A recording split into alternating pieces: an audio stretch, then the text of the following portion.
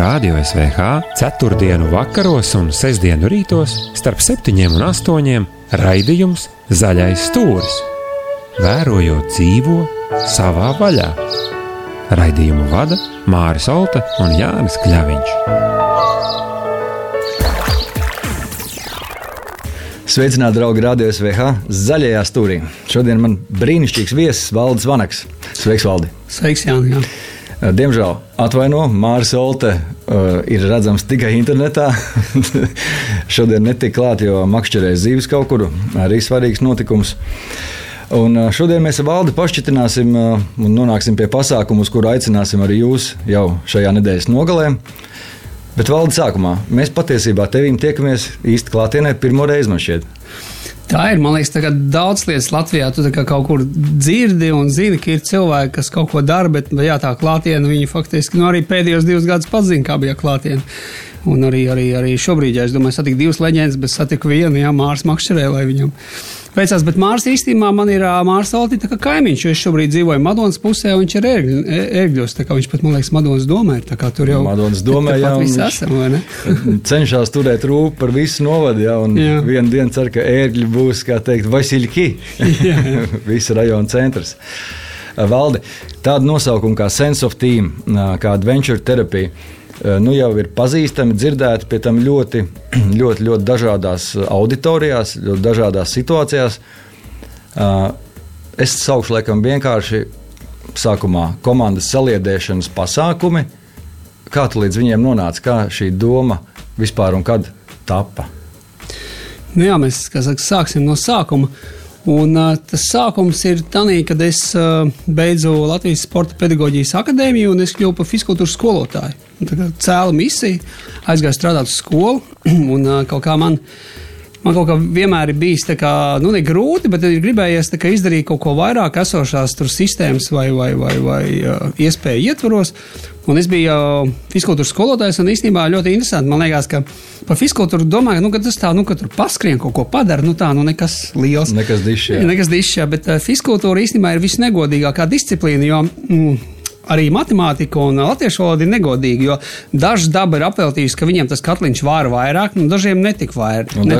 Dažam ķermenīt iedevs. Jā, fizkultūrā vispār, iedomājies, tev atnāk rausītis, ja, viņam jānoskrien 60 metri kaut kādā mistiskā normatīvā. Viņš tur, nomirdams tur, vai ne, tur riktīgas programma, lai viņš viņu sasniegt. Un atnāk otrs čals, kam daba ir iedevusi normāli atējas ķermeni, viņš noskrien un saka, ko tagad darīt.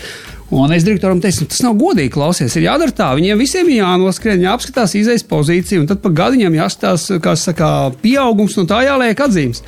Uz ko direktors apstājās, viņš teica, ko tu ņemies, tu nevari normāli strādāt, tev ir normatīva un liezi. Tā kā ar skolu viss ir kārtībā, un šobrīd skolu iet ar ļoti lielām pārmaiņām, daudz programmas un investīcijas, par to ir prieks, bet toreiz sapratu, ka tā skola ir bišķi par šauri, ja tu gribi kaut ko darīt tādā izaugsmas lietā. Jā. Tā kā ir skolas pieredze, bet tad es devos, kā saka, tālāk. Izveidot savu skolu. Jā, savu skolu. Starp savu skolu un Ogres pirmo vidusskolu es vēl biju pāris gadus Rīgas skolēnu pils turismu nodaļas vadītājs. Man bija vēl tāda lieta, jā. Kas agrāk bija Pionieru pils. Un tur arī mēs strādājām ar bērniem, ar turismu, un faktiski jau toreiz vedot viņus tajās piedzīvojumos vai ekspedīcijās. Tas audzināšanās moments tur bija, un tu redzēji, katrai tā atbildība, ka tev jāuzvēr putra, tev jāizmazgā katli, tev jāuzceļ telts. Ja tas nav tikai, kā saka, aiziet un atpūsties. Tehniska darbība, jā. Jā, tur jau tu redzi raksturu kaut kādu, redzi sadarbību un tā. Tā kā tas viss sākās no faktiski jauniešiem un bērniem. Sense of Team tulkojumā tāda komandas sajūta, komandas gars, un tas ir tas, ko mēs varam vērot gan jauniešos, viņus sadala kaut vai grupiņās, tur parādās līderis, jā. Un ideālajā pasaulē tas laikam būtu skolas uzdevums izcelt ārā šī katra individa, to odziņu, kura katram piemīt savu. Tā ir, jā, tā līderība arī interesanti, jau redz, sanāk, kad saka sadala viņas komandās vai kaut kādās grupās, un tur parādās līderis, bet ja to līderi paņem nost kaut kādā veidā, tad tā vieta nav tukša, tur parādās vēl kāds, varbūt netik izteikts. Un kā es varu teikt, ka tā, ka tur vispār neviens neko nevar līderēt, ļoti reti, kad ir. Restīvi, katram no mums ir bijis šis potenciāls. Dažām viņš spiežās ārā tā, ka visu laiku grib visu komandai, tā kā, sit masā, kad cik var. Citam mazāk, bet restīvi, kaut vai vadīt, ja ne citus, tas sevi, tā kā. Bet līdz Sensaktīm mums bija vēl tāds posms dzīvē, kad es tad aizgāju no skolas, pastrādāju skolā, tas skolēni pilī. Un tad es kā ogrēniec, mēs Ogrē kopā ar patreizējo Ogres pilsētas domas priekšsēdētāju Egilu Helmanu nodibinājām sporta apvienību Duksis. Un mēs toreiz spēlējāmies tiem vārdiem. Mēs teicām, ka sporta apvienībai Duksis nav nekāds sakars ne ar sportu, ne ar suņiem. Ja? Tas ir tā vienkārši sanāca. Kaut kas pa vidu, ja. Un toreiz mēs sapratām, ka mēs gribam to savu. Es biju tad turismā, laivas, kalni, kliņšu kāpšana, virves. Un Egils bija austrumu cīņās, teikvando. Viņš arī šobrīd, es teiktu, ka Latvijā ir tāds viens, ar kur labāk draudzēties. Ja? Viņš var rokas kājas viegli. Joprojām, jā, viņš ir formā. Un mēs sapratām, ka šito var dot jauniešiem, un mēs paņēmām tādu ļoti spēcīgu auditoriju. Mēs paņēmām jauniešu, kas bija policijas uzskaitē, restīvi, kura viena kāja bija vai nu kolonijā, vai nu cietumā, atkarībā no vecuma. Un tagad skatoties sevi, likās, wow, baigā uzdrošināšanās, jo mēs aizgājām uz Ogres sociālais dienests, kuriem ar to bija jāstrādā. Un tur visu cieņu bija tādas kundzītes, kas bija jau pensijā, un pie viņām nāca tie puiši, kas bija uzskaitē, un ko viņas darīja. Viņas, protams, viņiem parunājās, pakaunināja, pateica, ka tā nevar darīt. Puiši paklausījās, pamāja galvām, aizgāja un darīja to pašu. Jā, min 3 reizes, ko viņi darīja.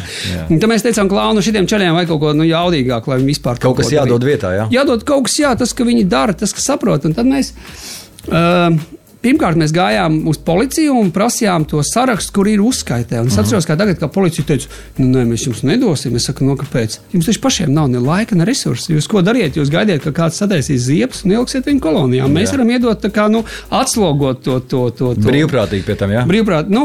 Tajā brīdī mēs sākām brīvprātīgi, bet tad sociālais dienests mums arī izdalīja, mums bija līdzekļi, mēs taisījām, mums bija iknedēļas nodarbības, nometnes, jā, restīvi mums.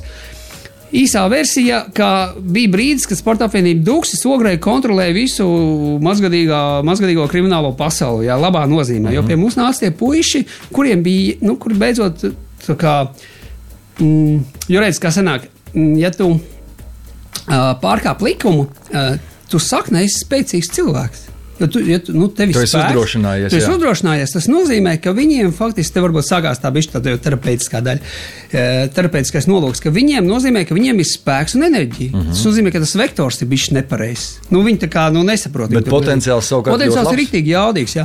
Un es teiktu, ka toreiz tas bija pareizais minējums, jo mēs viņus paņēmām, mēs viņiem iedevām tā kā dažādu programmu, kur bija gan šīs aktivitātes, gan mēs pieaicinājām dzimumu audzināšanu, mākslu, grafiti, ja?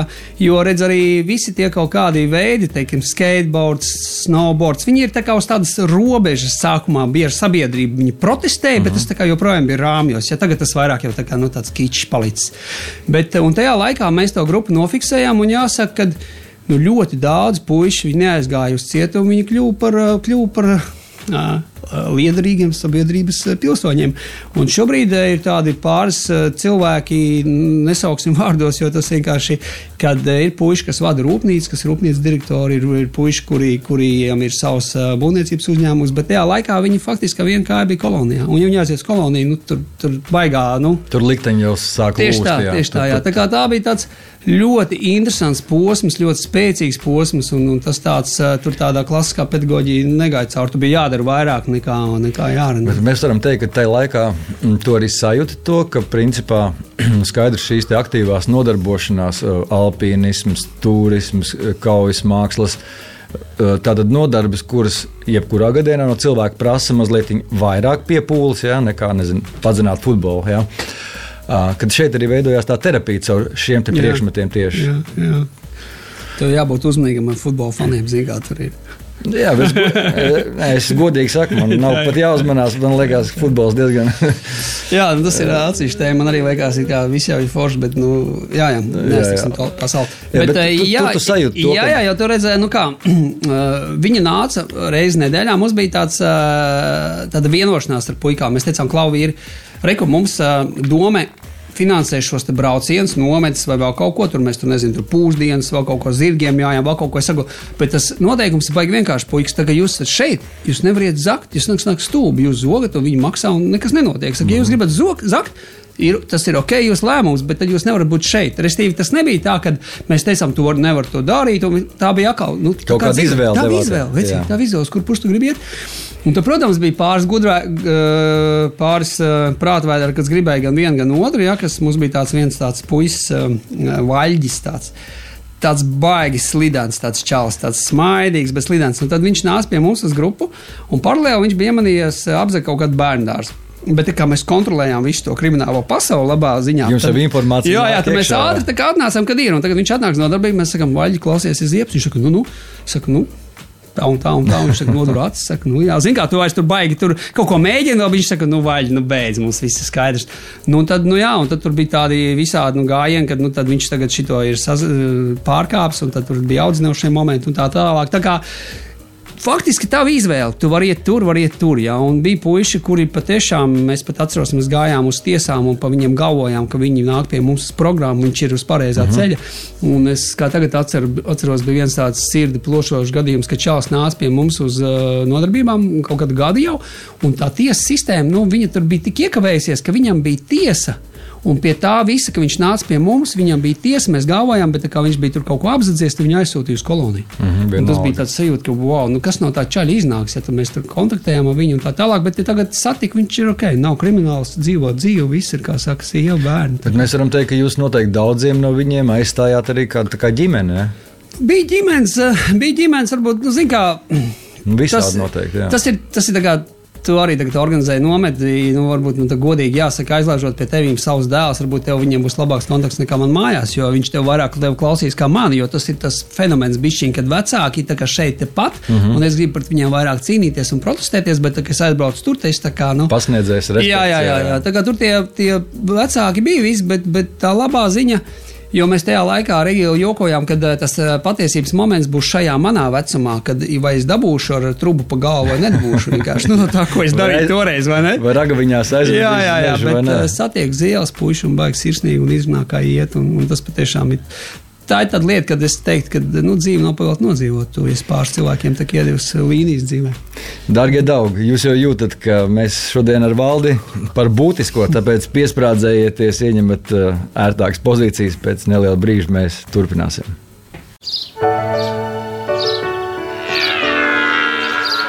Zaļā stūra viesis. Zaļais stūris kopā ar Valdi Vanagu. Mēs te mazliet iesildījāmies sākumā. Sense of Team, Adventure terapija, tāda nosaukuma šobrīd virmo gaisā, jo nedēļas nogalē būs pasākums, uz kuru jūs aicināsim arī šī ieraksta beigās. Valdi, labi, jā, manuprāt, sākums tiešām interesants, un man jau ar vienu ausu sāk izklausīties, ka arī tu savā mūžā neesi strādājis daudz darbus, kuri tev nav gājuši pie sirds. Tā ir? Tā ir, jā. Jā. Tā ir dzīve pa īsti, lai to darītu. Jā. Tur ir bijuši, jā, kaut kādi, man liekas, tā teikt, ka kaut kas ir garām bijis. Tāpat skola iedeva baigi daudz sapratni, ka tā īsti nav tava vieta, un skola jau viss kārtībā, bet ka tu redz, ka tu vari darīt savādāk vēl kaut kā. Tā kā, jā, es esmu pa lielam. Zini, kā bija tāds spēcīgs brīdis, kad tu, man liekas, tas grūtākais ir no fiksēta darba laika un fiksēts darba algas, ka tev viss kaut kur iekrīt, aiziet tajā nekurienē, kā es saku, ka tev uz priekšu mēnesi vai divas ir tāds balts plankums. Tagad šajā laikā tur ir vairāk nekā 2 mēnešu balts plankums, bet joprojām, tā tev kaut kāda tā brīvība un ka tu vari darīt, ko tu gribi, ja, tā kā, atkal tavs lēmums, pie kā tu paliec, pie kaut kādas nosacītās drošības. Un pietiekamā drosma un paļaušanās vajadzīga, lai paļautos, ko šī dzīve rīt atnesīs. Un, ja tu kusties pareizajā virzienā, tā jau tur viss arī sakrīt. Par pareiziem virzieniem mēs vēl tiksim, kā saprast, kas ir pareizais virziens. Bet, Valdi, priekš tiem varbūt tās, kuri nav dzirdējuši Sense of Team, jūsu komandas darbu, izstāsti pāris vārdos, kas ir tas, ko jūs šobrīd darāt, kādā virzienā strādājat? Es tā kā, kad mēs beidzām pie Dukša, es tā kā pāriešu Sense of Team, jo tad, kurā brīdī es sapratu, ka tās aktivitātes vai daba var izdarīt vairāk, nevis tikai atpūsties vai, kā es saku, varbūt tā slēngā iedzīt vēnā adrenalīnu, jā, kas tā kā ir arī to var darīt, bet tas tāds īstermiņu un savs ego tur vēl kaut kā, ka mēs tos puišus, kas bija policijas uzskaitē, tie vēl bija tie foršie laiki, kad nebija tik daudz regulācijas un pasauli bija brīvāk, kur bija savs šarms, mēs viņus vedām uz Raunas tiltu, kas ir augstākais dzelzceļa tilts Baltijā. Jā. Un mēs no tā tilta viņus iesējām virvēs, viņiem bija iespēja nolikt no tā tilta lejā. Tur ir tāds kā liels, milzīgs šūpols, viņš saucās King Jump tāds. Un tur ir tāds brīvā kritiena moments, un tad tur bija tas, kad mēs viņus vedām, nevis tāpēc, lai viņus izklaidētu, bet restīvi tu stāv uz tā tilta. Un tad tas ir tavs lēmums, likt vai nelikt. Un priekš manis nav būtiski, vai tu noliks vai nenoliks. Ja? Un, restīvi, tas ir par to, kā tu pieņem lēmumu savā dzīvē. Un svarīgi tas, ka arī tajā grupā ir jābūt līmenim, kad pēc tam nesākās, tu mīkstais, tu nenoliec, es noliec. Tas pilnīgi ir, kā saka, tas ir... Jo arī tas ir pieņemami. Jā, īstenībā pat atteikties nenoliekt prasa lielāka drosme, jo tu zini, ka tie pārējie varbūt tā, ka padomās, ka tu tur nezini tas vai šis. Un tad mēs arī to turpinājām ar pieaugušiem, jo redz, kāpēc priekš tiem puišiem tas bija baigi spēcīgi. Restīvi, tas bija tas, kad viņiem ir jābūt spējīgiem pateikt, ja banda saka, ejam tur, nezinu, tagad zag bērndāšu, tu pasaki, tas nav mans, tas nav mans. Es neredzu šobrīd, kad es tur gribu iet, jā.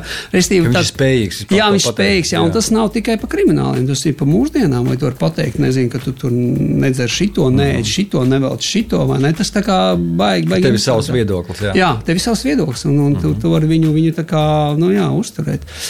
Un pēc tam, tad redz tie jaunieši, kad es sapratu, cik labi strādā tie uzdevumi un tā metode, kas ir pieredzes izglītība, ka tu dari kaut kādas lietas, tu viņas tā kā izvērtē, un tad tu saproti saikni ar dzīvi, kas arī īstenībā arī pieredzes piedzīvojuma terapijas pamatlieta, pie tā mēs noteikti nonāksim. Es sapratu, ka tas rītīgi strādā, un tad mēs aizgājām pat taisno no jauniešiem faktiski uz biznesa vidi, tāpēc, ka tur komandā tāpat ir cilvēki, labi, viņi ir pieaugušie, viņiem liekas, ka viņi ir svarīgāki, ka viņi ir nopietnāki, bet īstenībā... Ka viņi ir zinošāki, jā.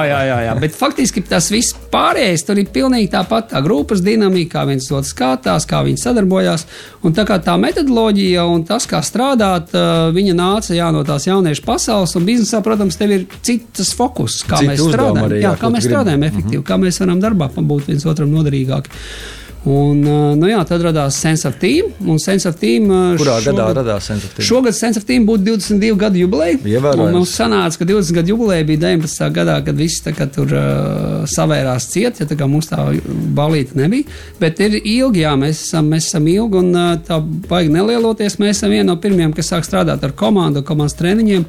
Un šobrīd mēs sakām, ka tas mūsu darbības sfēra ir komandas attīstība un diagnostika. Ja? Jo pirms tu kaut ko attīsti, tev jāsaprot, kur mēs esam, kas ar mums notiek. Līdzīgi kā tu minēji sākumā, fiskultūras stundā sākumā būtu labi. Kur mēs esam? Septembrī saprast, ko mēs katrs varam, cik ātri noskaidrot. Tad... Tā ir, jo tāpēc, piemēram, klients zvana un prasa, ko jūs variet mums piedāvāt, tad es diezgan lecīgi saku, ka es neko jums nevaru piedāvāt. Ko jums kaut ko vajag, tad es varu izdarīt jebko, bet tas nav tā, ka es varu jums kaut ko piedāvāt. Mums jāsaprot, ko jums vajag, kas ir tā situācija, vai jums vispār vajag to treniņu. Varbūt jums viņu nevajag, jums tikai liekas, ka viņu vajag, vai ne? Ir gadījies tādi kolektīvi, no kuriem nevar neko saliedēt, izvilkt ārā vai saprast, ja tā nav parasti, ka vienmēr kaut kas ir? Vairāk ir jautājums par to, vai cilvēki redz, kāpēc man to darīt.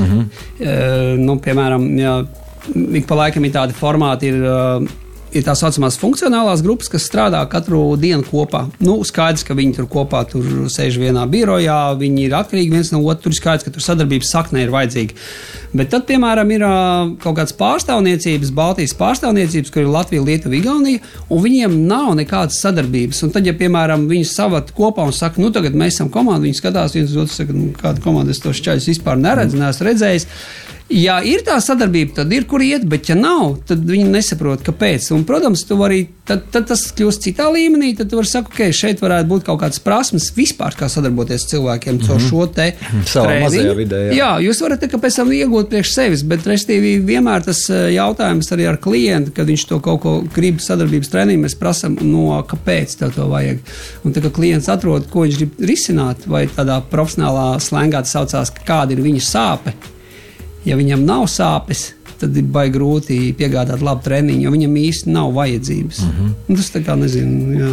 Kā risināt attiecības es pārfrāzējot varētu vaicāt un pārnest faktiski šīs zināšanas arī uz ģimeni, kā veidot attiecības ģimenē beigās. Noteikti tur ir citi modeļi un citas zināšanas, bet patiesībā tas mums ik uz soļi ir vajadzīgs. Ir, ģimene nedaudz, krietni sarežģītāk, jo, kā, darba kolēģis tu izvēlēsi, tev nepatīk, tu aizgāji vienkārši. Ģimene, tu vari tur aiziet, bet tas ir baigi drosmīgs solis vai muļķīgs solis. Līdz ar to ģimenē šis saknē tev ir iedos tas, kas tur ir, un līdz ar to varbūt, es jau te vienā intervijā ar Lauru Demleru teica, kad ģimenē man arī ir jāpārvērtē tās savas kaut kādas lietas, kā es redzu pasauli, jo tev ir, ja tev ir māma vai tētis, kādi viņi ir, kaut kādu savu sapratu pa lietām, tu vari mēģināt viņus tagad audzināt pēc savas sejas vai vēl kaut ko, un tas var novest līdz kašķiem, līdz kaut kam, vai ne? Tur vairāk es saprotu tādā, tā kā sapratni vai tā kā saprast, kā viņi redz, bet darbā ir savādāk, jo redz, ja tā ir biznesa organizācija, tas ir, es teiktu, visvienkāršāk, jo viņiem ir kopīgs mērķis, un biznesa formula ir ļoti tā kā skaidra. Ja mūsu izdevumi ir lielāki par ienākumiem, mēs mirstam. Tas tā kā dabā. Tu ļoti labi līdzība, tas tā kā dzīvās būtnes. Ja mēs pazaudējam vairāk apēdam, mēs mirstam. Ja tā ir valsts iestāde, tas ir bijis grūtāk, jo šeit nāk... Tā mērķi nav īsti tāda, jā.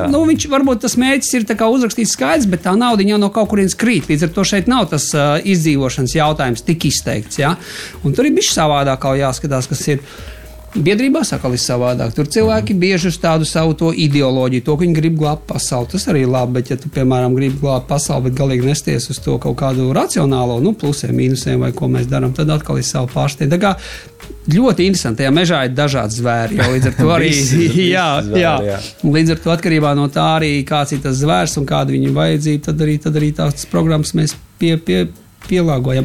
Bet tas lielais lietasargs, ko mēs sakam, ka Sense of Team misija ir veicināt sadarbības kultūru. Tas nozīmē, ka nevis konkurēt, bet sadarbot, kā mēs ar tevīm divatā varam kopā izdarīt vairāk, ko tu vari iedot man, es tev, un kā mēs varam vairāk iegūt. Un tā, es domāju, ir visu mazo nāciju īstenībā vienīgā izdzīvošana, nevis konkurēt, ņemties vai tur viens otram slēpt kaut ko.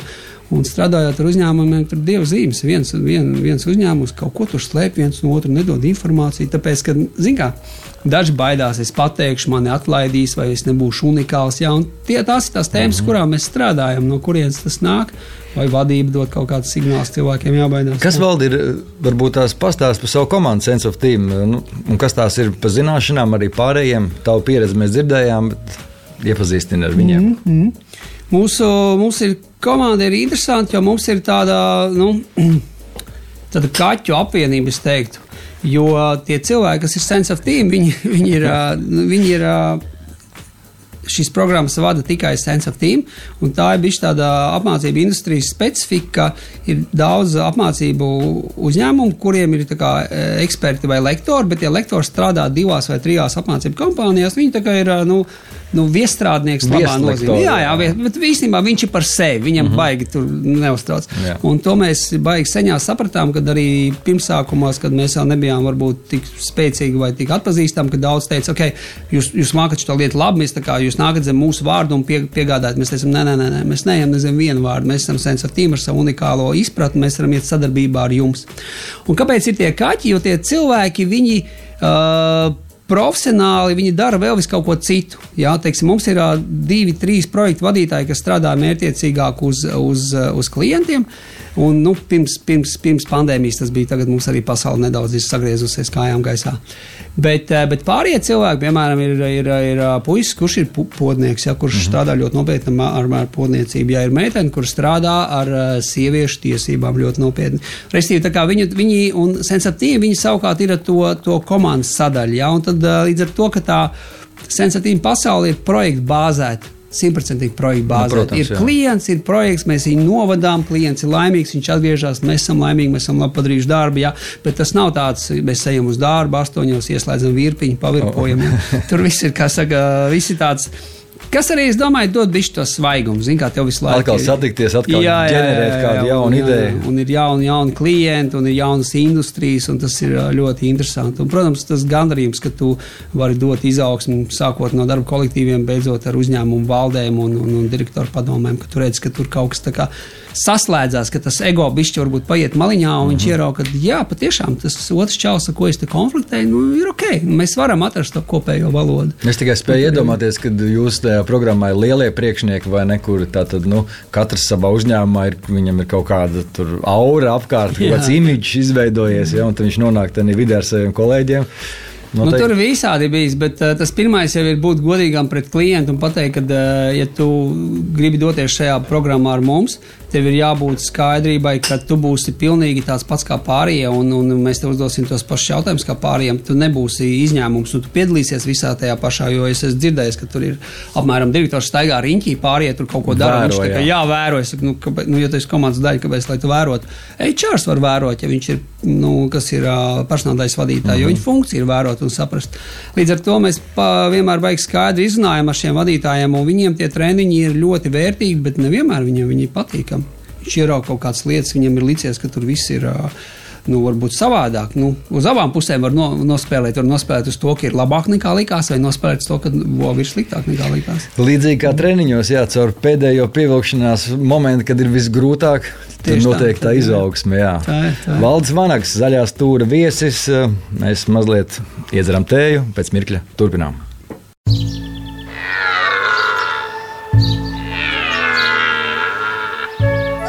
Radio SVH 4. vakaros un 6. rītos starp 7 un 8 raidījums Zaļais stūris. Vērojot dzīvo savā vaļā. Raidījumu vada Māris Olte un Jānis Kļaviņš. Valdis Vanags, Zaļā stūra viesis, Adventure Therapy, Sense of Team. Sense of Team ar jau lielu vēsturi, apsties te 20 gadus, komanda kopā dara labas lietas uzņēmumiem, cilvēkiem. Un mēs laikam valde esam nonākuši līdz mirklim, kad jāsāk atklāt ir kārtas, kas mūs sagaida šajā nedēļas nogalē.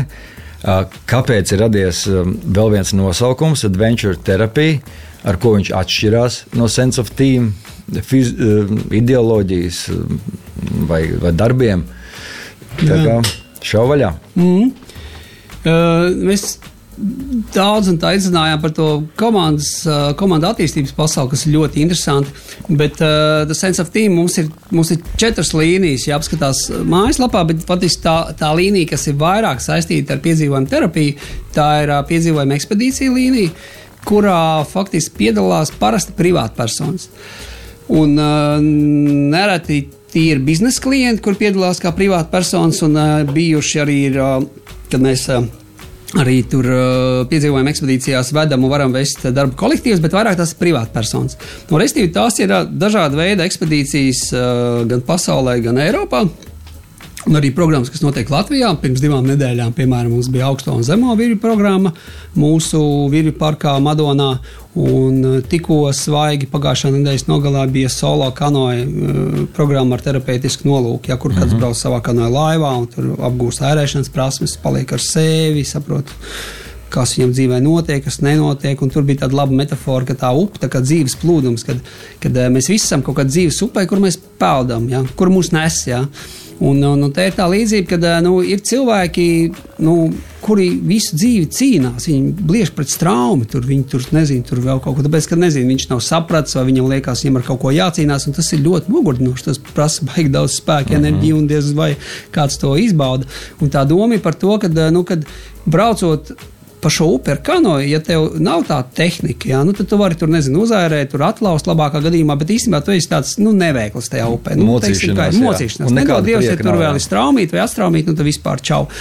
Un tas līdzīgi ir kā dzīvē, ka tev vajag kaut kādas zināmas prasmes un saprašana par sevi, lai tu vari tajā upē harmoniski peldēt, nokļūt no šī krasta, ja tev vajag un apakaļ, kad tu stūrē viņā. Jo, zin kā, bieži ir, ka tā laiva iet, kur viņa grib, Viņa nes, un tad arī, var arī tā, Un tajās programmās, viss ir ar un ap piedzīvojumiem, jo kas tad īsti ir tā piedzīvojuma terapija? Piedzīvojuma terapijā faktiski ir 2 tie pamatkomponenti, lai mēs varētu saukt, ka tas ir tas virziens un tur varētu būt. Tas nozīmē, ka tur ir fiziska aktivitāte, kurā ir kaut kāds nedaudz šis piedzīvojuma piesitiens. Un te var būt ļoti gara diskusija, kas īsti ir piedzīvojums. Skatoties uz tevi, tev piedzīvojums sāksies noteikti krietni vēlāk kā kādam, kas dzīvo pilsētā centrā, ja? Un te ir tas, ka katram jāatrod tā sava robeža, varbūt vienam jau ir piedzīvojums naktī, viņu palaist mežā, tur nezinu, viņš jau būs tur pārņemts un jau viņam būs iekšā jau pārdzīvojums viss. Tad ir šī piedzīvojuma aktīvā daļa, kurai tur jābūt. Un otrs ir tas terapeitiskais nolūks, ka tu darot veicot šo aktivitāti, tev ir kaut kāds nolūks, kāpēc to dari. Ieraudzīt savas bailes, ieraudzīt kaut kādas savas šaubas vai ieraudzīt kaut kādu savu spēku. Jā, restīvi, tur jau saknē ir šis nolūks. Ja šī nolūka nav, tad, diemžēl, viņš pārvēršas, kur atkal nav, diemžēl, tur ir tā ir šī fiziskā lieta, kas tur ir. Plezīrs vai jebkas cits. Jā, viņš nav ar negatīvu nozīmi, bet tur nav pievienotās vērtības.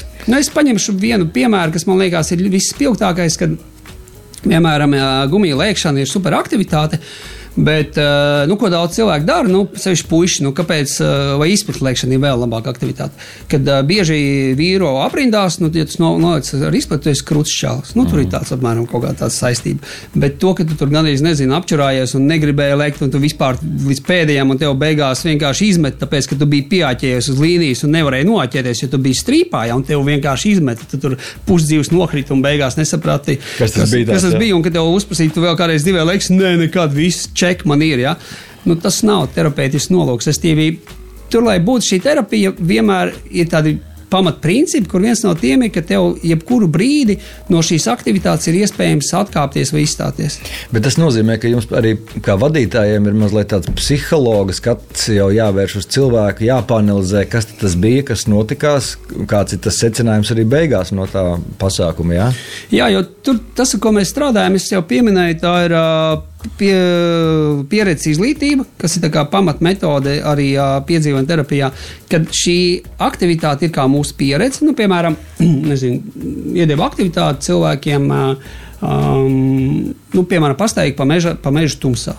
Viņi varēja, labs tons būt, ka viņi varētu izvēlēties, piemēram, iet 4, iet 2 vai iet 1.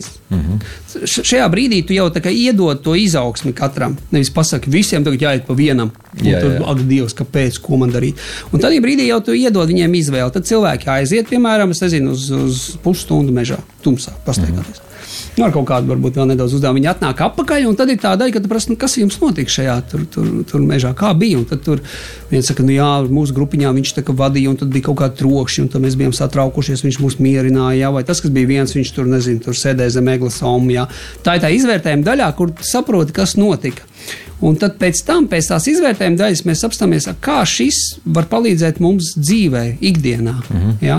Un tā ir tā grūtākā daļa, kā savilkt airēšanu, kā savilkt kliņšu kāpšanu, kā savilkt pudras vārīšanu vai arī celšanos ar dzīvi. Ar dzīvi, kas viņam noderēs arī ikdienā. Jā, bet tur ir ļoti daudz līdzības, ka tu ieraugi, kad ir brīži, kad tev dzīvē, piemēram, ir jāatkāpjas. Un kāpēc nē? Jā? Tu vari bliest vienmēr līdz galam, vai ir brīži, kad tev dzīvē ir jāsaņemās. Jā?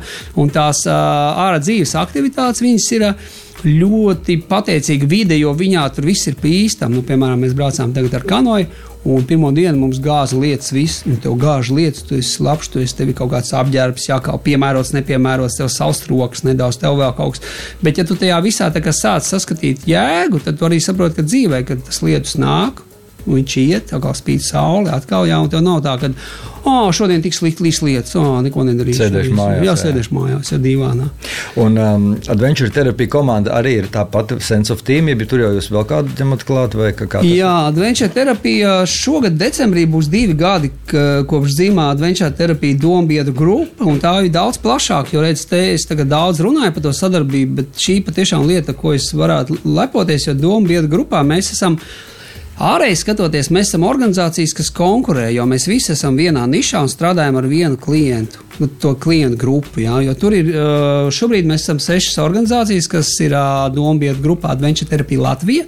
Tur ir Sense of Team, tur ir Eži, tur ir Lūzumpunkts, tur ir Latvian Element, tur ir psihoterapeita Inga Birkmane un ir ergoterapeita asociācija. Jo tā viena interesantā lieta pasaulē, ka tā nav tikai piedzīvojuma pasaule, tā ir arī tā terapeitiskā pasaule, kas nāk klāt. Un te ir jābūt varbūt diezgan skaidram, ka es nevaru un es nepretendēju būt psihoterapeits, jo man nav izglītības, ne arī tāda nolūka, bet tajā programmā ienest terapeitisko nolūku var jebkurš. Restīvi, tas tā kā tu savās bērnu nometnēs saki, padomājam par savu dzīvi, vai mēs esam piepildīti viņā, neesam piepildīti, ko mēs gribam mainīt. Tas ir tas, kas ir terapeitiskais nolūks. Tam nav jābūt obligāts kušets. Brīnišķīgi redzēt, kad faktiski šis dombiedru loks izplešās, un mēs noteikti pieminēsim iespējams vēl vienu organizāciju, ko sauc par Green Fest, jo Edgars arī bija pirms nedēļas šeit radio viesis, un mums vienkārši negribot, neplānojot, lēnām likās kopā, un es pat nezināju, kurš pa Edgaru nāks pie manīm. Un tad mēs ieraugam viens otru, esam pazīstami pavisam no citas puses. Un tas stāsts par to, ka dažkārt atliek tikai padomāt, un tu jau lietas jau notiekās. Un jau kāds savienojās. Jā. Un tu pieminēji Ingu Birkmani, ar kuru mums Altajā pavadījām labu laiku. Jā. Inga ir tāds unikāls izņēmums. Es šobrīd ir izņēmums, bet es ļoti ceru, ka vairāk tā terapeitiskā pasaule, kuriem cilvēkiem ir tā daba tuva, jo redz, kā arī viņi saka, tu vari veikt ļoti labas sesijas kabinetā, un tas viss ir spēcīgs, bet izejot dabā, pastaigā, tas tev vēl ir, daba ir vēl kā mediātors, viņi tev vēl atbrīvo, viņi tev iedod vēl skaņas, tas viss aiziet dziļāks. Tad tagad runājam, man arī, kur šarmoļi uzskrēja vienkārši, jo tas ir tas, no kā mēs nākam, ko mēs esam bišķi aizmirsuši, zin kā. Ja mēs ejam vēl tālāk, tad alpīnisms, piemēram, gan ir dziesmas krievu valodā labas, ja tu gribi pārliecināties par draugu, par viņa patiesām spējām, varēšanu, nolūkiem, paņem līdzi uz kalniem, tur viss izlīdīs ārā, ātrāk vai vēlāk, ja ne 3., tad 7. dienā noteikti. Zin kā, tur ir atkal tāds nians, bet alpīnismā visur tur tā ir, kā tu saki, protams, tu ieraugi viens otru. Tas, kas varbūt bišķiņi, es arī esmu, es neesmu bijis baigi dziļā alpīnismā, bet es esmu kāpis, un tur redz atkal bišķi tas, ka visi ir cieti veči vai vecenes, un baigi varbūt paklāja viens otru neliek, un tas terapeitiskais varbūt sākās tā, ka tu vari sākt izlikt, ka tev ir bāža, vai tev ir bailes, vai tev ir vēl kaut kas, jo visiem viņas ir. Bet tādā brīdī, ka mēs to nedodam uz āru, jo mums jābūt ir stipriem, lai uzkāptu. Tas ir bišķi jau kaut kas cits, tas jau tā kā tas sasniegums man ir, mērķis man ir, bet tā terapija faktiski sākās, ka mēs varam būt atklāti tajā visā, kā mums iet, un tad dažreiz, tā vienkārši runājot, es teiktu, ja ir baigi fokusēts mērķis vai ir tagad ekspedīcija, kur ir rīktīgs finansiāls ieguldījums un, valsts vārds uz spēles, uzkāpsim vai neuzkāpsim. Skaidrs, tas ir savādāk. Visi bliež līdz pēdējām jau. Ejam par līķiem un sasniedzam. Tieši tā. Jā, bet ja tas jau tāds, kā tu saki, pastaiga kalnos vai pārgājiens kalnos, viņš varbūt arī profesionāls, tur arī tā mana pieredze cilvēkiem, tā viņi arī iedvesmojās no tā un daudz ko uzzina par sevi un kolēģiem, tā ir tā pievienotā vērtība. Jo burtiski 27. bija pirmā lekcija, kas ir arī šajā konferences ietvaros, kanādiešu pasniedzējs stāstīja, viņš saka, ka īstenībā, lai būtu terapeitiskais, lai notiktu šī terapeitiskā daļa, tomēr ir baigi svarīgi tajā programmā ielikt to riska sadaļu, to nezināmo sadaļu, kur cilvēki nezina, kā tas beigsies, kas būs. Dabā jau vienmēr būs šis moments. Jā, bet ko cilvēki grib? Kāda būs laika prognoze pēcpusdienā?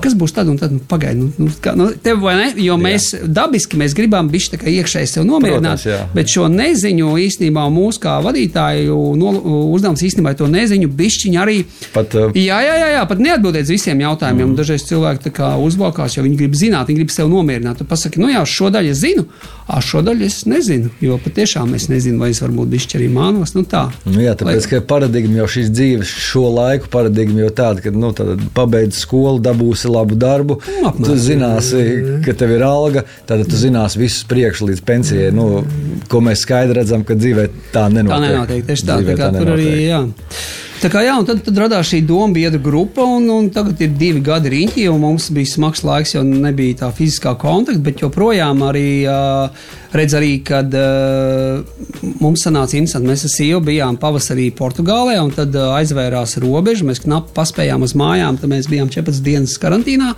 un ko mēs darījām, ka mēs bijām karantīnā? Mēs sēdējām mammas dzīvoklī Ogrē un mēs gājām uz mežu pastaigāties. Jo mežs izveitina galvu, ir sarunas viss, jā, tā kā tas viss ir tā, no dabas mēs esam nākuši, tur ir baigais potenciāls, tā kā es domāju, ka, ja ir tas spēks vai tā vēlme ar to savienoties, tur ir milzīgi jauda iekšā vienkārši tajā visā. Draugi, jau pēc maza mirklīša mēs parunāsim par to, kādas ir iespējas arī jums atnākt savienoties ar šo te terapijas garšu, ar šiem te cilvēkiem, ar šīm idejām, bet par to pēc nelielas pauzes.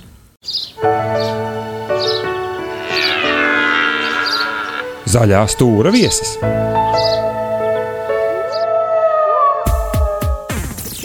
Valdis Vanaks, mans šīs dienas viesis, un mēs brīnišķīgas tēmas, manuprāt, ļoti svarīgas ikvienam virpinam par to, kā pavērt savus plašumus, gan biznesā, gan ikdienas dzīvē, kā pārvarēt varbūt savas bailes, fobijas, iepazīt sevi, uzzināt par sevi un vienkārši dot sev daudz plašākas iespējas.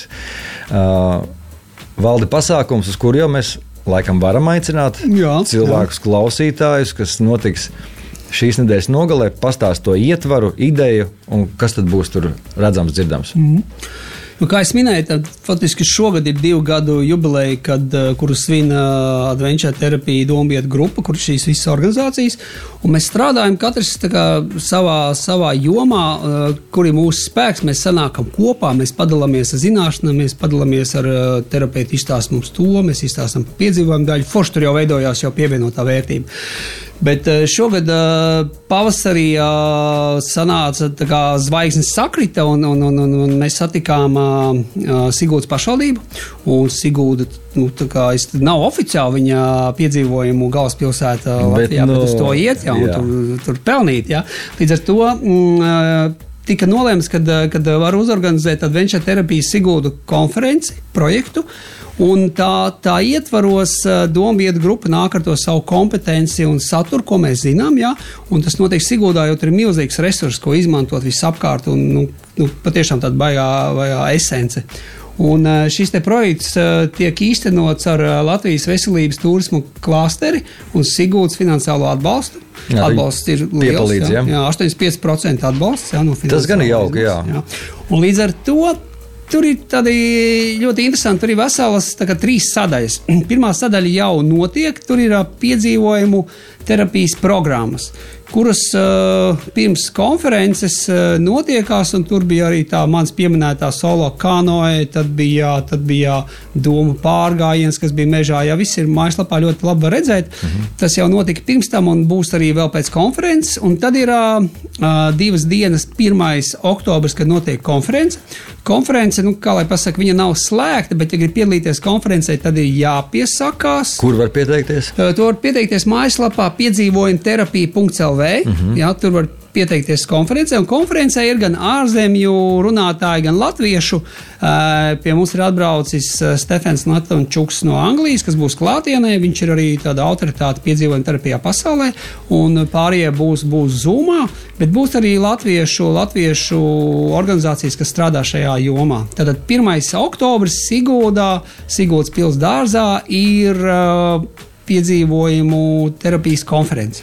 Visas dienas garumā, jā. Lekcijas var paskatīties tagad mājaslapā un labāk pieteikties, ja gribās apmeklēt. Ja tu gribi apmeklēt, tev ir jāpiesakās sakarā ar visu šo pandēmijas situāciju, tev jāpiesakās, jo tur ir tas zaļais koridors. Bet būs arī Facebookā lives, ja tur arī varēs skatīties attālināt to visu, bet, protams, uz vietas cita garša turēt cilvēks var parunāt un tā tālāk.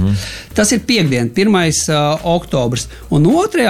oktobrī ir meistarklases, kurā savukārt ne tikai domu biedri, bet arī citas Latvijas organizācijas, kas strādā tajā terapeitiskajā nolūka virzienā. Tur būs gan meža terapeiti, gan cilvēki, kas taisa izdzīvošanas vai pārbaudījuma programmas. Restīvi, meistarklase ir pilnīgi par velti. Jāskatās, cik kurā vietā ir palicis, lai varētu pieteikties, bet es aicinātu skatīties, un man liekas, man neliekās, šis ir pirmais vēsturiskais pasākums Latvijā, kad mēs tā kā atveram to kasti un skatāmies, kas tajā piedzīvojuma terapijā notiek Latvijā. Brīnišķīgi. 2 gadu laikā jums ir izdevies jau faktiski organizēt. Un jau, kad pašvaldība arī, kā viņi atsaucās, ja atsaucās, tad jau nozīmē, ka viņi redz arī nākotni šajā visā. Tur ir liels nopelns faktiski no Dombija grupas ir Rolandam Melnbārdim no Ežiem un Līvai Jakstiņai no Sense of Team, kur arī bija tie, kā saka, kas uzņēmās gan to administratīvo, gan ideoloģisko visu šo līniju.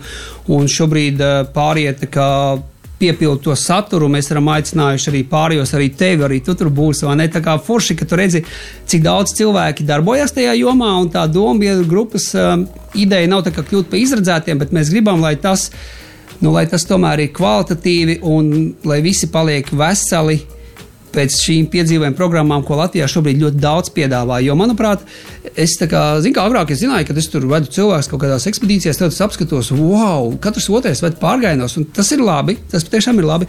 Tas risks sākās tad, ja, piemēram, tu piedāvā kaut kādas aktivitātes ar virvēm vēl kaut ko, un tev nav pamatzināšanas par drošību, un drošība vienmēr ir divi līmeņi. Ir fiziskā drošība, ka tu vari salauzt rokas, kājas, sasist galvu, un ir emocionālā drošība, kas īstenībā ir daudz smagāk, jo emocionālās traumas paliek uz dzīvi, ja, un tur ir tas stāsts par vagoniņiem, par vēl kaut ko, kad tur nevarēja nolikt tev pagrūdi, ja tu izkrīt foršu ķeksīt ielikām, bet tu vairs nekad dzīvē to negribi darīt, ja. Un tāpēc ir jauki, ja cilvēki atnāk pie speciālistiem, vienalga, kurā jomā, bet pie speciālistiem. Arī autoservizā mēs gribam sagaidīt attieksmi, ja, pēc savu zirgu, kur runājot par sevīm. Valdis Vanaks, man šīs dienas viesis, Sense of Team un piedzīvojuma terapija Latvija.lv mājaslapa. Lūdzu, paskatiet. Jā, ir divas mājaslapas. Piedzīvojuma terapija.lv ir tieši par šo adventure terapiju Siguldā un adventure terapija Latvija.lv par Dombietu grupu. Tā kā tur ir divas mājaslapas. Bet, protams, tas aktuālākais ir piedzīvojuma terapija.lv. Un, ja tu vadi grupas vai tu vadi piedzīvojumus, tad noteikti tu būsi ieguvējis atbraucot uz šo konferenci vai uz meistarklasēm, jo mēs jau esam gatavi dalīties to, ko mēs zinām, lai klienti iegūst vairāk no šīm programmām, un tas īstenībā nav tik sarežģīti. Pat, ja tu vadi nūjošanas pārgājienus mežā, ir pāris nianses, un tu vari iedot vairāk vērtību cilvēkiem, padomāt, kas ar viņiem notiek, nevis tikai to fizisko. Jā. Paskatieties mājaslapā, pierakstieties noteikti pie lekcijām, tātad piekdienu un sestdienu Siguldas pils parkā augšā tanie teltī, arī 10 no rīta šķiet būs mana lekcija, stāsts par manu piedzīvojumu, par manu ceļu, iespējams kādam noderīgs par dzīves meklējumu. Valdi, paldies, liels, ka atnāc. Jā, un paralēli tas Greenfest, tā kā tur divi vienā, tur ir arī... Jā, tas iepriekšējā raidījumā, pirms 2 nedēļām, Edgars no Greenfest, tur vēl būs ko darīt Siguldā katrā ziņā. Tā kā tiekamies un plešam to kustību plašumā, Latvijā ir gan potenciāls, gan cilvēki, gan daba, tā kā izmantojam to. Ej un dziļumā. Valdi, paldies liels. Tiekamies.